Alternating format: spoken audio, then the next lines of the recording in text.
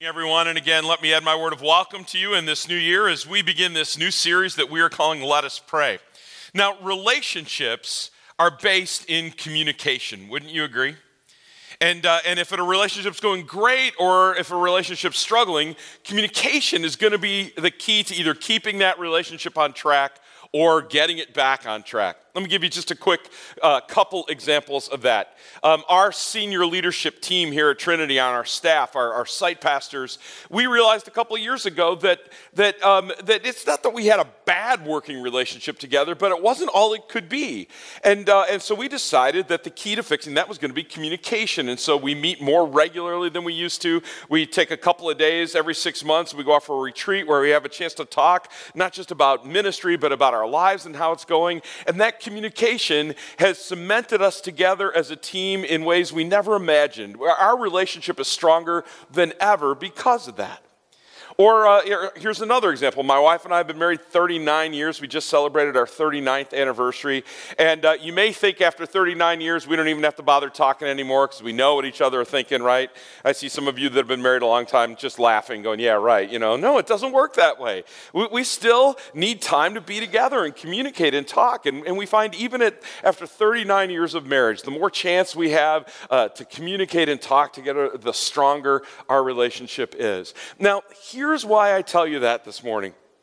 Because being a Christian is not about following a bunch of rules. It's not about believing certain things, at least not at its heart. It's not about pure doctrine or a whole list of things that people tend to think it means to be a Christian. Some of them may be very important. Some of those may not be accurate. But at the heart of being a Christian is this idea that the God of the universe invites us into a relationship with Him. Being a Christian is first and foremost about our relationship with our God. And so if we're going to have a strong relationship with our God, we need to communicate with Him. And in fact, He's invited us to do that. He has a fancy word for it. It's called prayer. And so over these next 6 weeks, we are going to be studying what it means to be people of prayer, what it means to communicate with our God. And by doing so, we're going to look at what it means to deepen our relationship together. As we're going to study between now and Lent. By the way, one of my friends is a very observant Catholic, and he posted on his Facebook page this week, Ash Wednesday that starts Lent is Valentine's Day. And Easter is April Fool's Day this year. He said it's going to be an interesting year to be a Catholic. And that's true for Lutherans too, right? It's going to be an interesting year for us. But until we get to Lent, what we're going to be studying together is we're going to be studying how to pray. And specifically, we are going to use the Lord's Prayer. You see, Jesus was asked by His disciples, they said, Lord, teach us how to pray. Like John the Baptist taught his disciples how to pray. You see, in those days, if you were a rabbi, what you would do, and that's what Jesus was, by the way, he was a rabbi who had disciples. If you were a rabbi, you would teach your disciples your rabbi prayer. It was a prayer that was unique to you as a rabbi, so that when your disciples prayed that prayer in public, people would go, oh, we know who their rabbi is because that's so-and-so's prayer. And apparently John the Baptist had done that with his disciples. They knew the John the Baptist prayer, and they would pray it. So now Jesus' disciples naturally say to Jesus, well, teach us the Jesus prayer. You know what? Teach us to pray. What's the prayer we're supposed to be praying if we're going to be your disciples? And Jesus teaches them this thing that we call the Lord's Prayer. And they might have thought it was going to be something big and elaborate, but here's the amazing thing about the Lord's Prayer. It is so simple that even a 4-year-old can memorize it and pray it. And yet it's so profound that no matter how old you are, no matter how many times you've studied it before, you're going to learn new things about it. In preparing for this series, I've learned some new stuff about the Lord's Prayer, even though I've been praying it my whole life and studying it my whole life. So we are going to use that Lord's Prayer together as we study what it means to pray over these next 6 weeks. And I want to challenge you to commit, because it's not just enough that we learn something together these 6 weeks. I want to challenge you to commit to seeking to up your prayer life over these next 6 weeks. Okay, so at the end of the 6 weeks, it's not just that you've learned more about prayer, you're actually praying more or praying in a different way than you've prayed before. So it doesn't matter where your starting point is. If you're saying, well, my prayer life on a scale of 1 to 10 is about a 2, commit to try to get it to about 3.5, okay? Or if you're saying my prayer life is like a 6, all right, commit to getting it to a 7. Or if you're saying my prayer life's a 9, stop showing off because you're making the rest of us look bad, all right? But seriously, the goal is that during this series, all of us together will become better at prayer, and as a result, will grow closer to the God that has invited us into this amazing relationship. Now, before we start looking at the beginning of the Lord's Prayer today, though, there's kind of an elephant in the room that we need to deal with, and that's the idea of, well, why do we pray at all? I mean, I probably hear this question once a month from somebody, okay?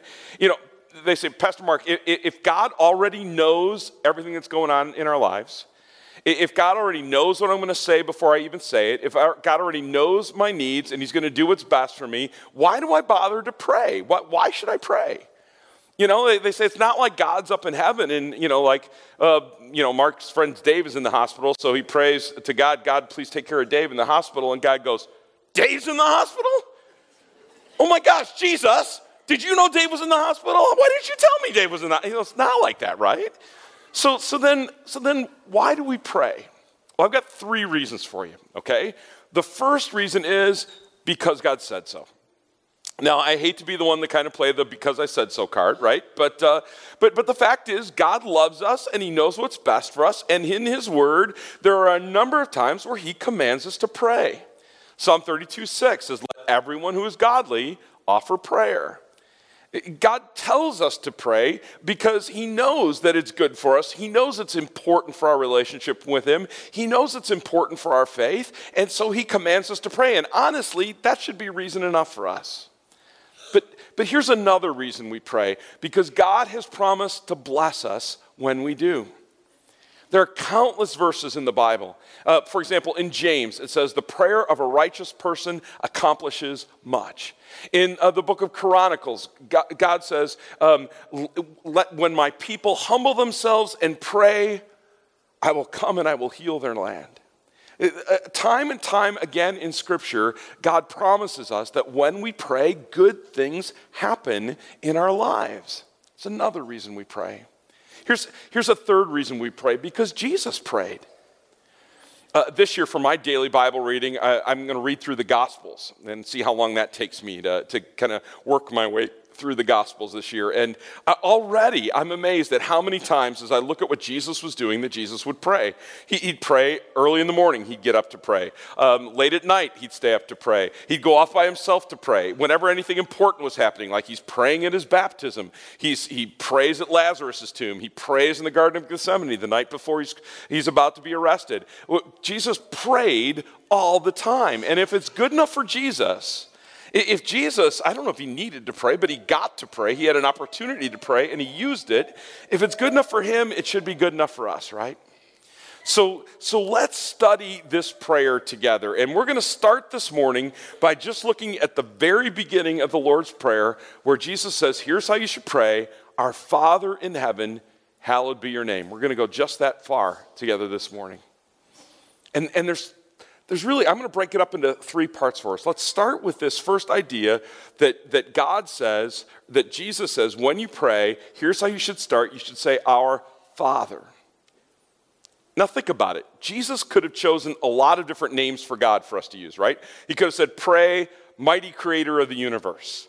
He could have said, pray, all-knowing, all-powerful God. There's who knows how many different names he could have told us, yet Jesus chose Father. Now, I want you to think about something for a minute. Do you realize that throughout the whole history of the universe, up until that moment when Jesus said this to his disciples, throughout the whole history of the universe, up until that moment, no one other than Jesus had ever called God Father? No one. Abraham didn't call God Father. Noah didn't call God Father. Moses didn't call God Father.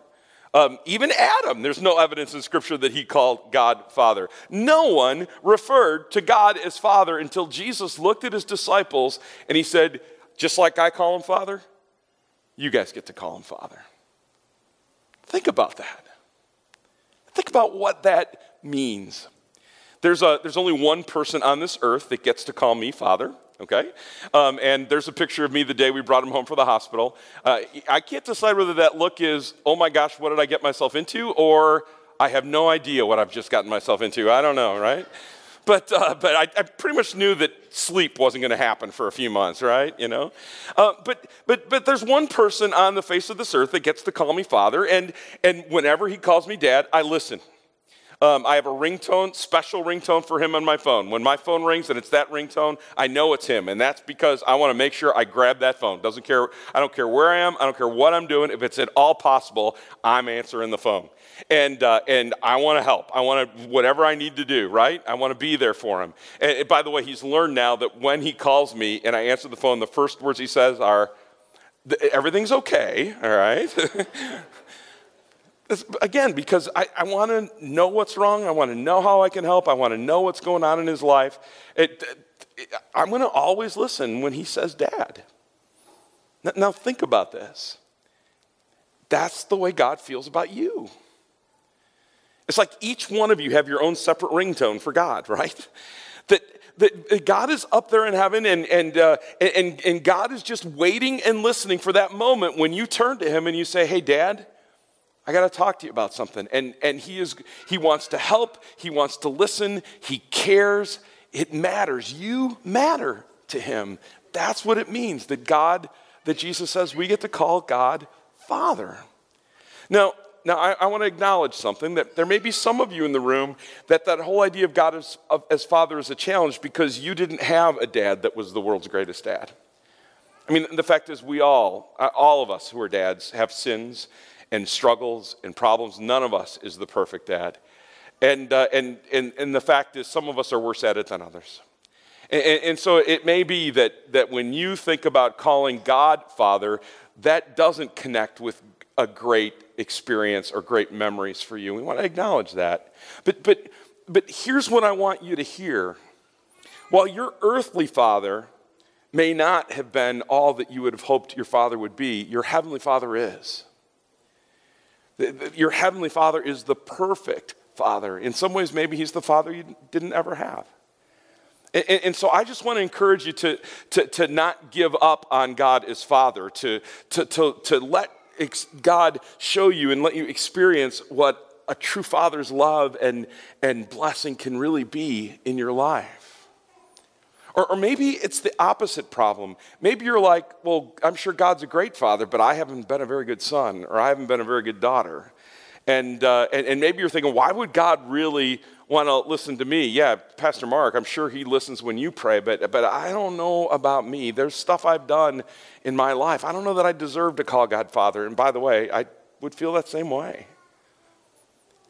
But remember, we say this all the time here at Trinity, there's nothing you can ever do to make God love you one bit less. And there's nothing you have to do to make him love you more. His love for you is full and free and complete. Folks, you don't ever have to worry that you've somehow disqualified yourself as being God's child. The Bible says, behold, what manner of love the Father has given to us that we should be called children of God, and that is what we are. We are God's children. And there's nothing we have done or could ever do that can separate us from that love. He wants you to talk to him. So what about, let's go on. So he says, our Father in heaven, hallowed be your name. What does it mean that Jesus says we should say God who is in heaven? Now, by the way, just for the heck of it, sitting at my desk here upstairs, I pulled up Google search and searched in Google's map for heaven just to see what would come up. And apparently there's a heaven and hell boot camp on Ogden Avenue. So is that what Jesus meant? You know, that God's up doing push-ups on Ogden Avenue? But by the way, if you look, it was a close second. There's a Heaven's Beauty Hair and Day Spa. I like that one better, okay? That sounds better to me. But no, we tend to think that when Jesus said, our Father who is in heaven, that meant God is off somewhere in some place called heaven. But honestly, that is the exact opposite of what he was trying to get his disciples to understand. You see, because for the Jews of Jesus' day, heaven was not some far off place somewhere. Heaven was everywhere. Heaven was all around us. Everywhere you went, there was this connection between the heavens and the earth, between heaven and the spiritual and the physical. And so what Jesus was trying to help his disciples understand is not God is off somewhere. They would have believed that God was off in the temple somewhere. And if you really wanted to talk to God, you had to go to Jerusalem and you had to go to the temple. And if you weren't a Gentile, then you could actually go into the temple and talk to God. And if you weren't a woman, you could go further into the temple to talk to God. And if you were a high priest, you could really go way into the center of the Holy of Holies to the temple to truly talk to God. See, that's what they thought. And what Jesus was trying to help them understand when he said, "Our Father who's in heaven," was, no, God's not off in a temple somewhere, or we would think maybe out there in heaven somewhere. He's right here, everywhere. Wherever you go in your daily life, he is there. Did you ever think about that? You don't need to be here in church to talk to God, like there's some sort of hotline here. I think people feel that way sometimes. They're like, oh man, I got to talk to God about that. On Sunday when I'm in church, I'm gonna make sure we pray about it up at the altar, or I'm gonna pray there in church, and God will really be able to hear me then. We got the hotline. It's not the way it is. Anywhere you go is heaven. Anywhere you go, you can communicate with God. It doesn't matter whether you're waiting on the train platform and it's dark in the morning and you're waiting for that train to come, you can talk to God there. Or whether you're in the Starbucks, or whether you're driving your car, or whether you're in the line at the supermarket, anywhere can be that sacred space where you have a chance to talk to your Heavenly Father. I was actually driving on Ogden Avenue the other day, and there was a pretty bad accident off to the side. And right there in my car, maybe God is on Ogden Avenue, I don't know, but I was able to, just in that minute, pray for that family and pray for those people that were affected by that accident. I didn't know them, didn't know what had happened, but in that moment, I could talk to my dad in heaven about those people that needed his help. Our Father who is in heaven. And then Jesus now takes a little turn, and for these next few weeks, we're going to look at a number of different things that he tells us we can ask God for. Now that we know who he is, and now that we know where he is, he's all around us, he's wherever we are, we can talk to him. Now we get to start asking him stuff. And the first thing that God says we should ask him, that Jesus says we should ask our Heavenly Father, is that his name would be hallowed. Now that word hallowed is kind of weird, right?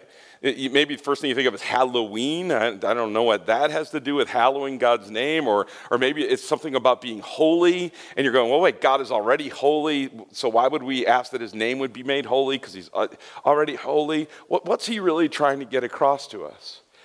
Well, first of all, Jesus is trying to help us remember and understand that there are a lot of people that misuse God's name all the time all around us, right? God's name is used to defend all kinds of political opinions. God's name is used to damn or to curse things. My dad was a great man of God, but I grew up thinking God hated the Bears because of some of the things my dad said about those Bears to God while he was watching them play, right? Hasn't gotten any better in all those years, right? I was amazed at this one. Someone actually thinks God hates bacon.